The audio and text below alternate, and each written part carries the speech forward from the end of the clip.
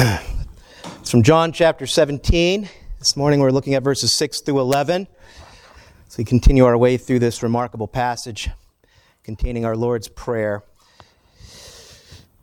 Jesus says, "I have manifested your name to the people whom you gave me out of the world. Yours they were, and you gave them to me, and they have kept your word. Now they know that everything that you have given me is from you, for I have given them the words that you gave me. And they have received them, and have come to know in truth that I came from you. And they have believed that you sent me. I am praying for them. I am not praying for the world, but for those whom you have given me, for they are yours, all mine are yours, and yours are mine, and I am glorified in them. And I am no longer in the world, but they are in the world. And I am coming to you, Holy Father. Keep them in your name, which you have given me, that they may be one, even as we are one." Let's pray. Gracious God, thank you so much for the infallible scriptures breathed out by God. Your word, which is the source of truth and wisdom and light. Help us to understand and to diligently keep your word, to lay it up in our hearts, and that it would guide our actions and decisions, helping us to align ourselves with your perfect will. We ask that you would strengthen our faith as we rest in the assurance that we have a mediator in heaven constantly advocating for us before the Father, making continual intercession on our behalf. Give us all ears to hear his words this morning as they come to us, and to apply them to our lives. For we pray this in his name. Amen.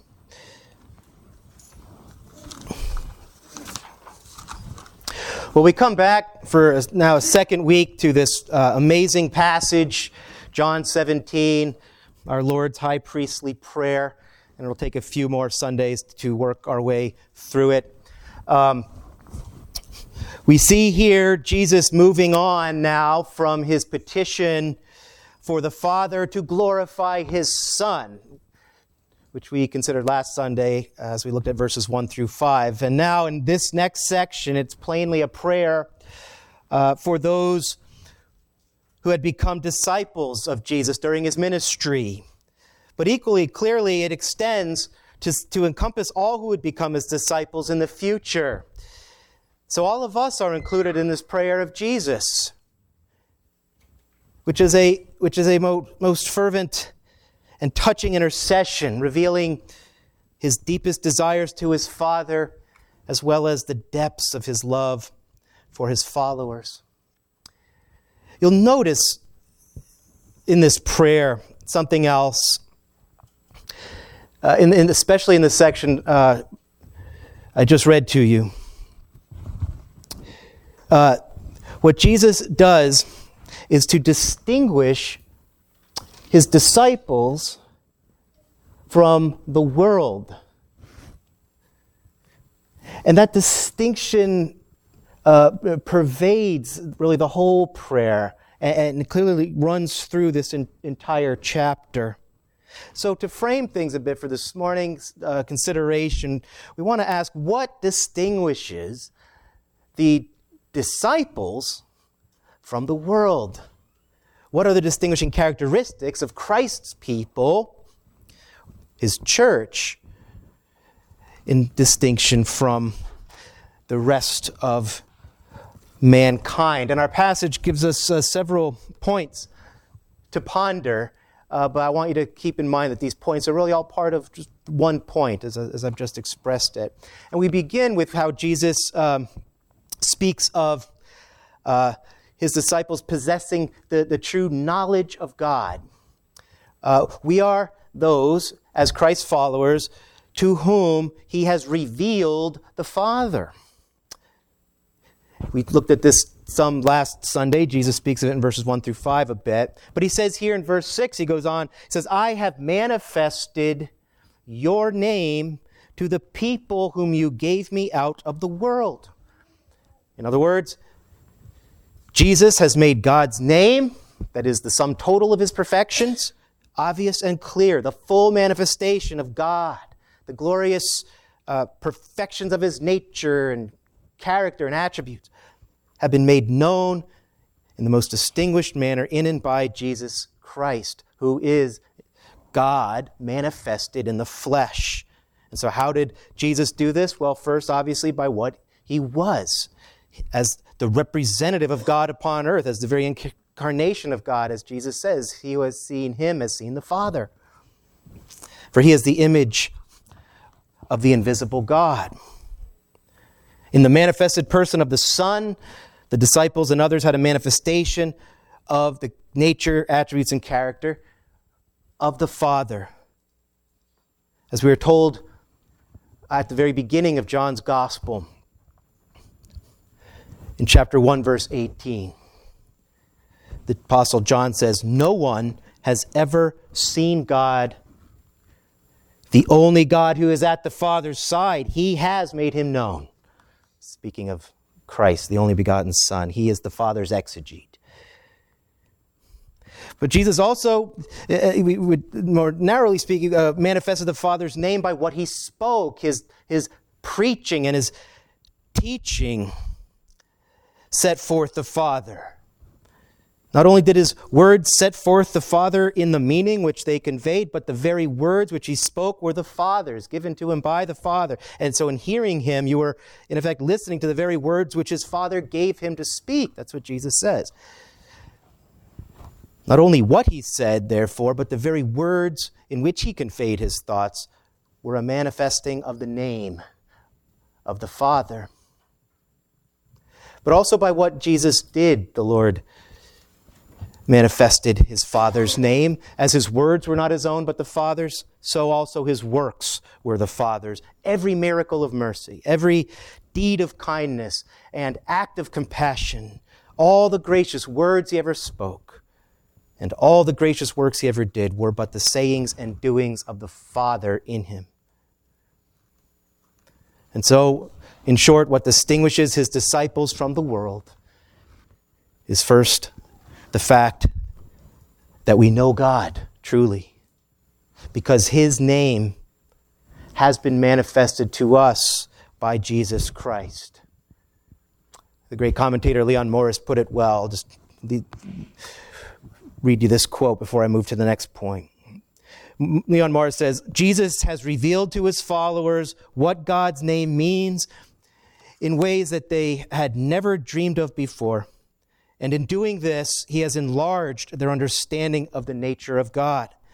To this day, it is the case that people know what kind of God God is because of what Jesus has taught us about him in his formal teaching, in the way he lived out his life of communion with the Father and of service of the Father, and in the manner of his sacrificial death for sinners.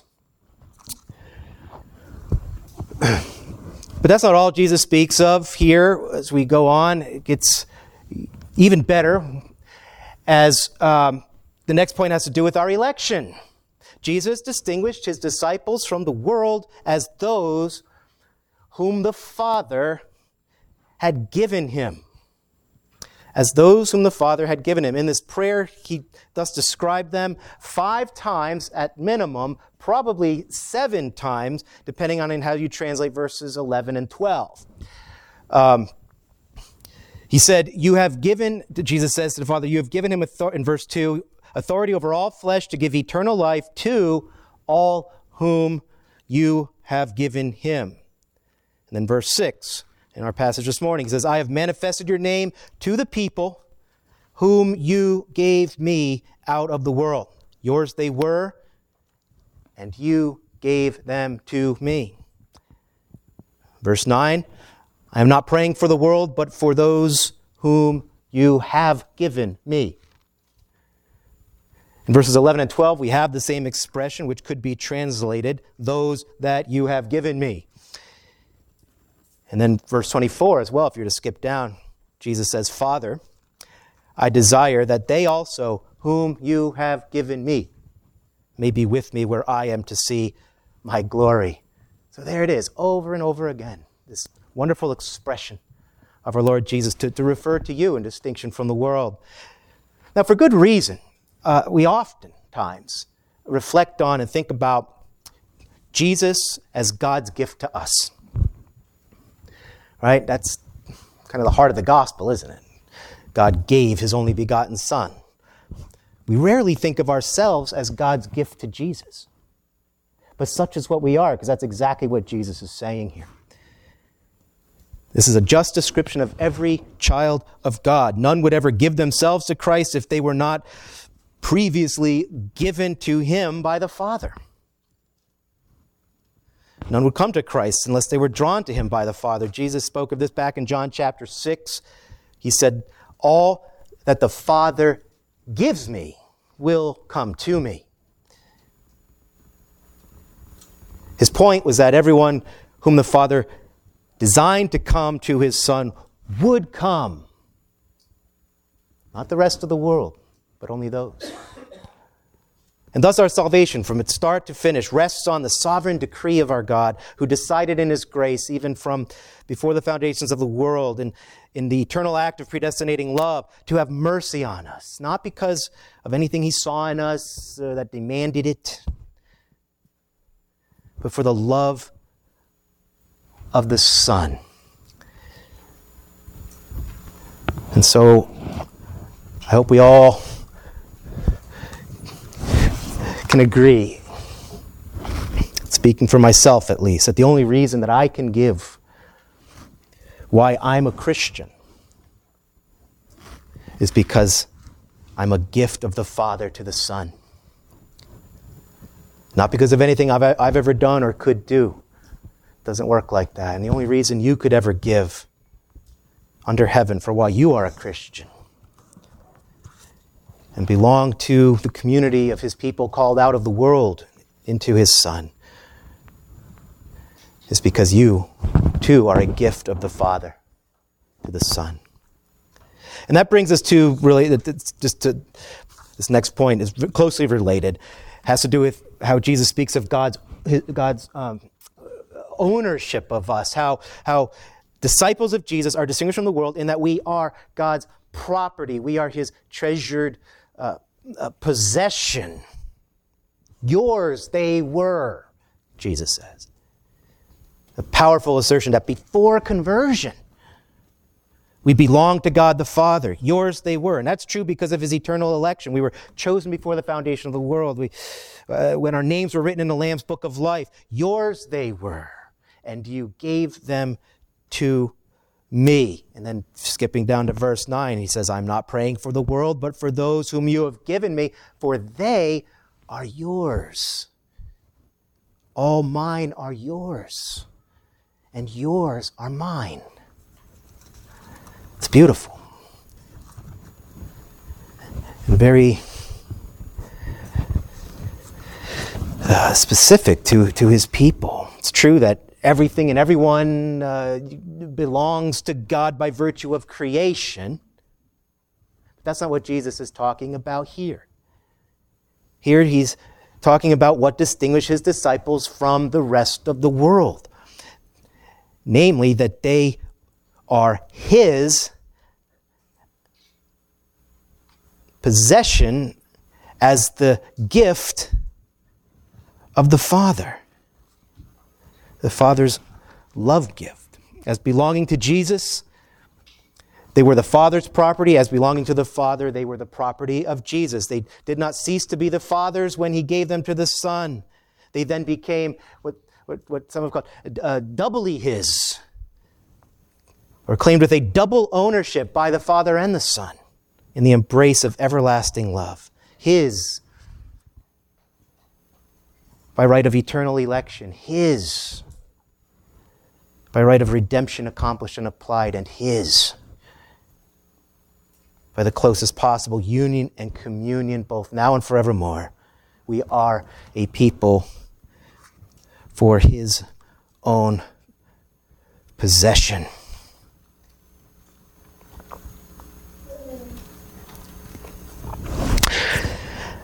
I'd also very briefly highlight that it is those, moving on to another observation, it is those given to Jesus by the Father who, Jesus says, keep God's word. It's another distinguishing mark. If you look at me at the end of verse 6, yours they were, and you gave them to me. That's God's part. And Jesus continues, and they have kept your word. Well, what did Jesus mean when he said they've kept your word? Well, I think the following words unpack it a little bit or explain it. He said, now they know that everything that you have given me is from you. For I have given them the words that you gave me, and they have received them and have come to know in truth that I came from you. And they have believed that you have sent me. So it suggests that Jesus used the phrase your word as a shorthand expression really here for the gospel. He was not saying that the disciples had obeyed every jot and tittle of the Mosaic law or had kept every commandment that Jesus had given to them. I don't think that's the point. But they had embraced these essential truths. They had come to see Jesus as the Savior sent from God. And they had put their faith and trust in him. They'd come to believe. And that's no different in the final analysis from what God does with us. If we are in Christ, it is because God chose us from eternity. God gave us to Christ as a love gift. That one who manifested his word to us, with the result that the gospel is now in our hearts and is embraced in the obedience of faith. Faith in Christ, the Son.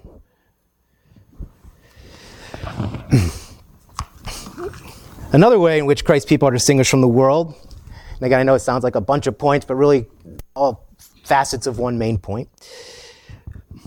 And this could probably be suggested as a main feature of the entire chapter. It is this, that we are the particular objects of Christ's priestly work. That work of intercession which he performed. Performed not on behalf of the world generally, but for his own people specifically. Notice how our Lord highlights this truth in verse 9. I am praying for them.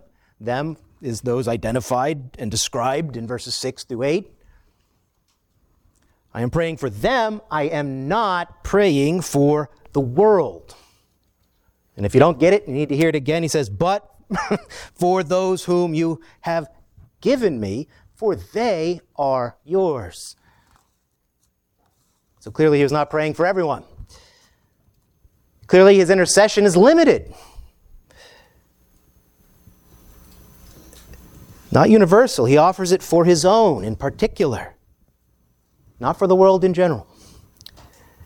And the reason is simply this. That this prayer is the interceding prayer of the high priest. The high priest on behalf of his people whom he represents to God. That's what priests do. Those people whom God gave to him, who are the very people for whom Jesus was preparing to offer and sacrifice his own blood as an atoning sacrifice. And thus Jesus specifies that his priestly prayer is for particular persons, not for the world as a whole. Yes, Jesus offers salvation to the entire world. I hope you know that. But I also hope you know that he intercedes as priest before God to effect salvation only for those who belong to him, dying to atone for their sins and sending the Spirit to open their hearts to saving faith.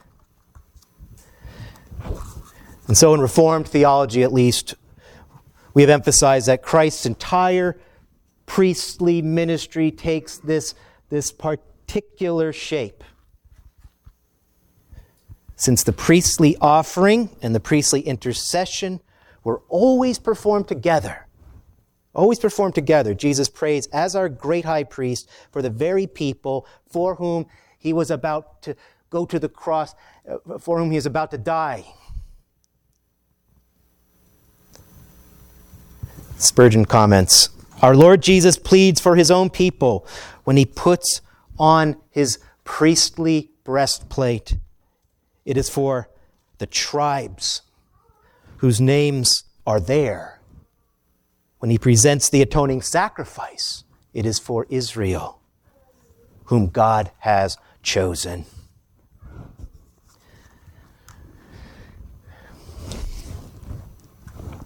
And so the doctrine associated with our Lord's statement here is limited atonement or particular redemption.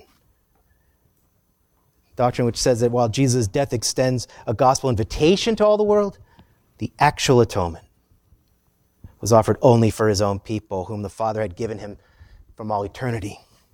To teach otherwise is to assert that Jesus atoned for sins that are not actually forgiven.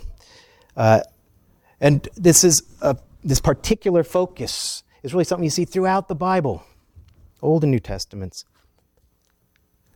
Especially in the Bible's teaching on the cross. There's so many texts and arguments in support of it, and certainly we don't have time to explore all of that. But here, let's take note of what our Lord is really saying. We pause to appreciate how the close connection between the intercessory and sacrificial work of Christ furnishes us another argument for a limited atonement. In the Reformed tradition, we insist that Christ's entire priestly work here in this prayer and on the cross as well, his entire priestly work must be viewed always as a harmonious whole. The atonement and the intercession are simply two integral, coextensive aspects of his priestly work. And therefore the scope of the one cannot exceed or be wider than the scope of the other. If Christ prayed exclusively for those whom the Father had given him, as he does here, he also bought only those with his blood. If the former is limited in extent, so also is the latter. It doesn't really make sense to maintain that Christ died for everyone, but only intercedes for some. This doesn't make sense. And I think that the sort of pastoral or practical value of this doctrine lies in realizing that Jesus did not make atonement merely, for the cause of salvation or only to make salvation possible or for the possibility of sinners to be forgiven. Instead, Jesus died to atone, to make atonement for the particular sins of his actual people, having made the perfect, complete, absolute atonement once and for all, in that every single sin you've committed, every single sin you will ever commit in this world is all covered. That's the benefit of having been given to Jesus by the Father. If you believe in Christ, you may say with perfect accuracy that Jesus died for me to pay the debt of all my sins. And likewise, Jesus here specifies that his priestly intercession is not for the world in general, but is offered for those elect people known personally to him in all eternity and given to him by the Father to be his precious own.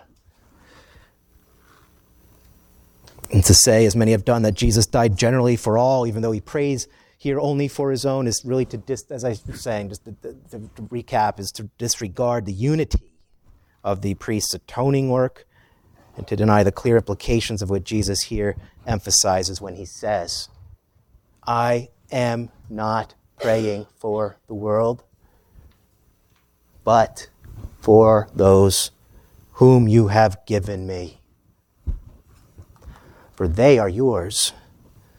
All mine are yours, and yours are mine.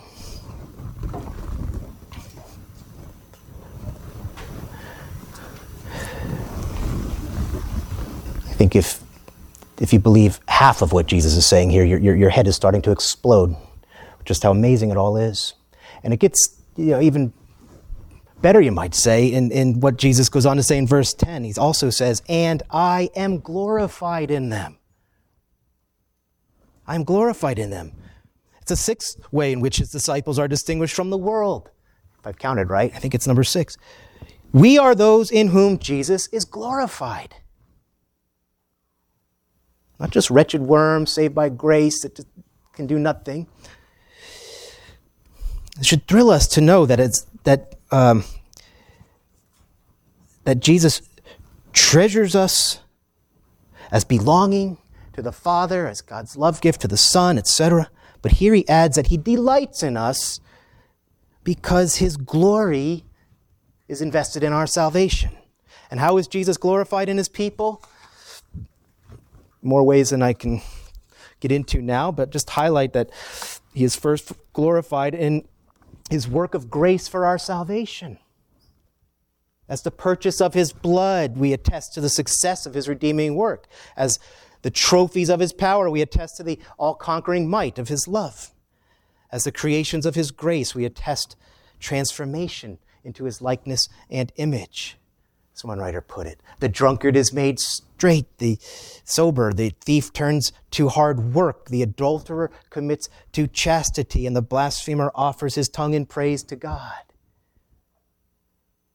Christ is glorified in every sinner cleansed and set free to live for God. He's also glorified in us to the degree that we lead holy lives and perform good works.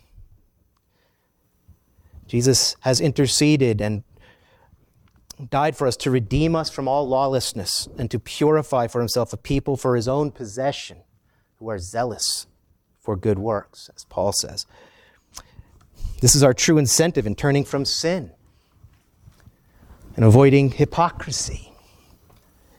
It's our true incentive in adorning the gospel by our lives and in going to church and cultivating holy graces and in pursuing good works in Christ's name.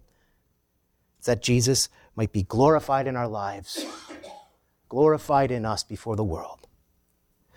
And Jesus is glorified also by our bold confession of faith, not by those who live as secret Christians, frightened to let others know that you serve and trust the Lord Jesus. No true Christian can remain undercover or incognito. And desiring for Christ to be glorified, we should all live openly before the world in obedience to his word, confessing Christ before men. And Jesus is glorified also by our work to extend his kingdom.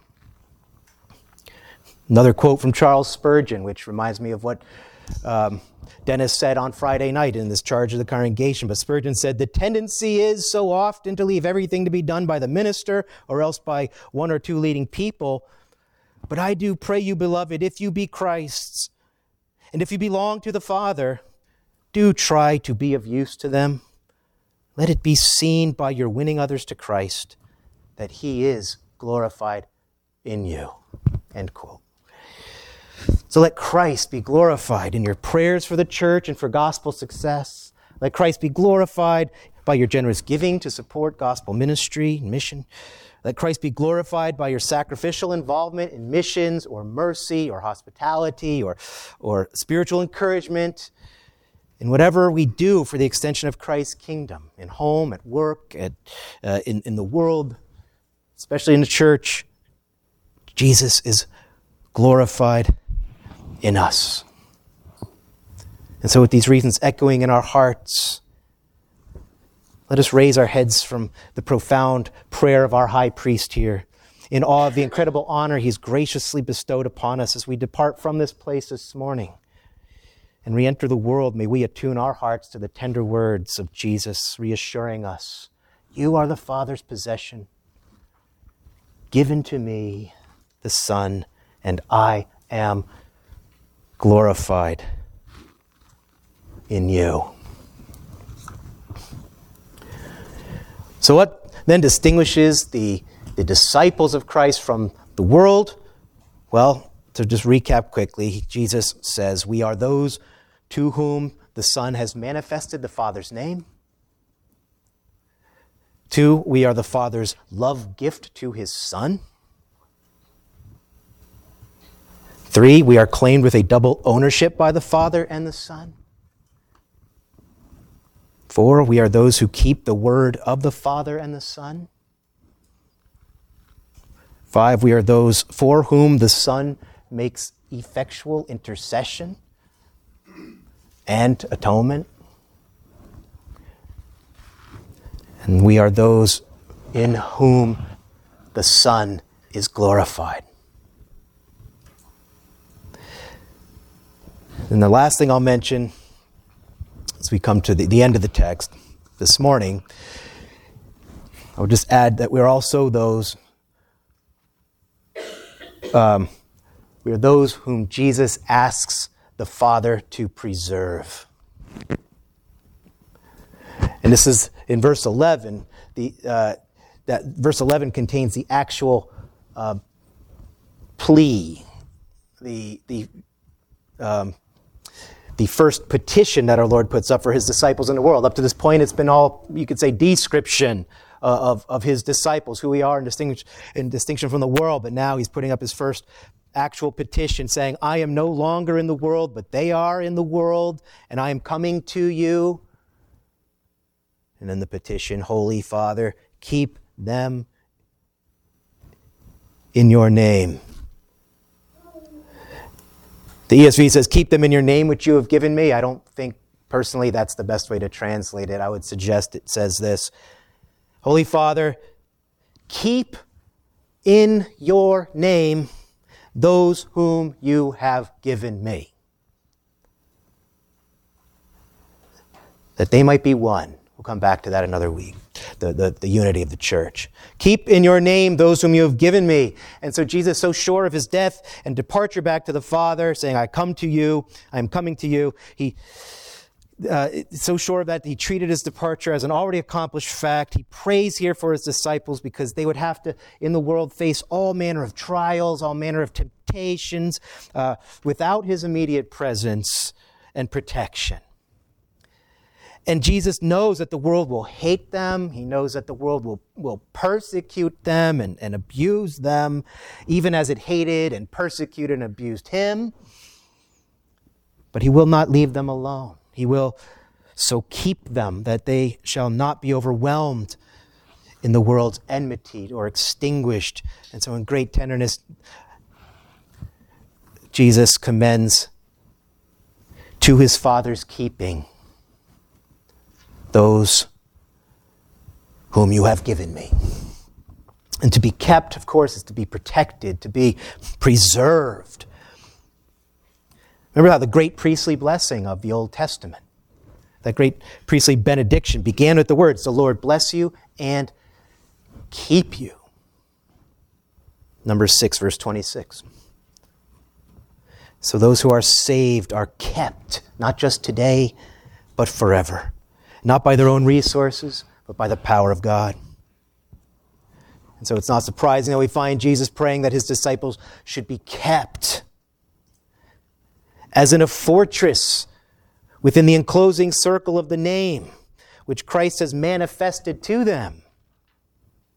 He asks his Father to make the revelation of the divine character which was granted them the enclosing wall, as it were, or the stronghold or fortress within which they were to be kept safe, eternally secure, now and forever, and to the end.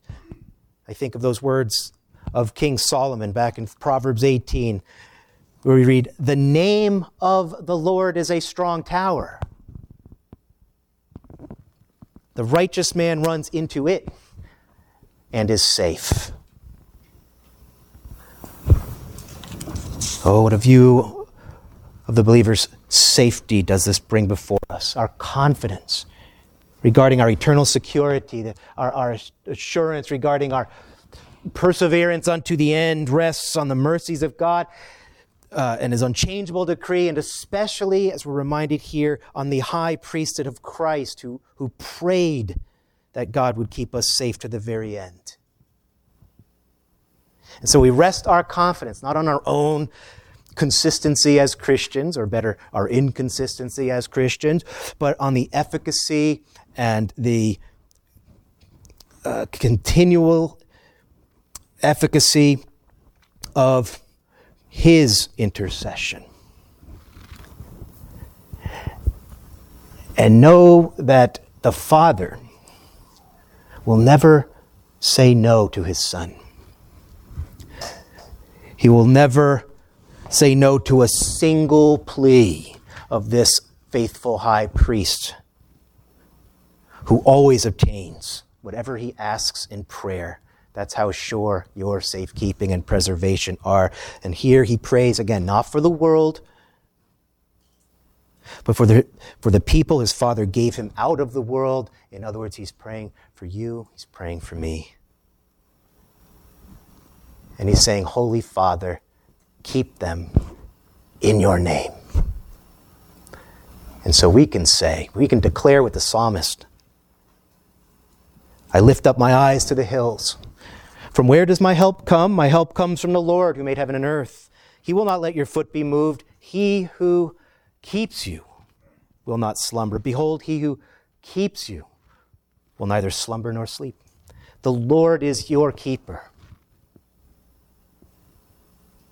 The Lord is your shade on your right hand. The sun shall not strike you by day, nor the moon by night. The Lord will keep you from all evil. He will keep your life. The Lord will keep your going out and your coming in from this time forth and forevermore. And we'll sing that in just a moment, but first, let us pray. Almighty and loving God and Father, Holy Father, we thank you for the high priestly work of your only begotten Son in our behalf.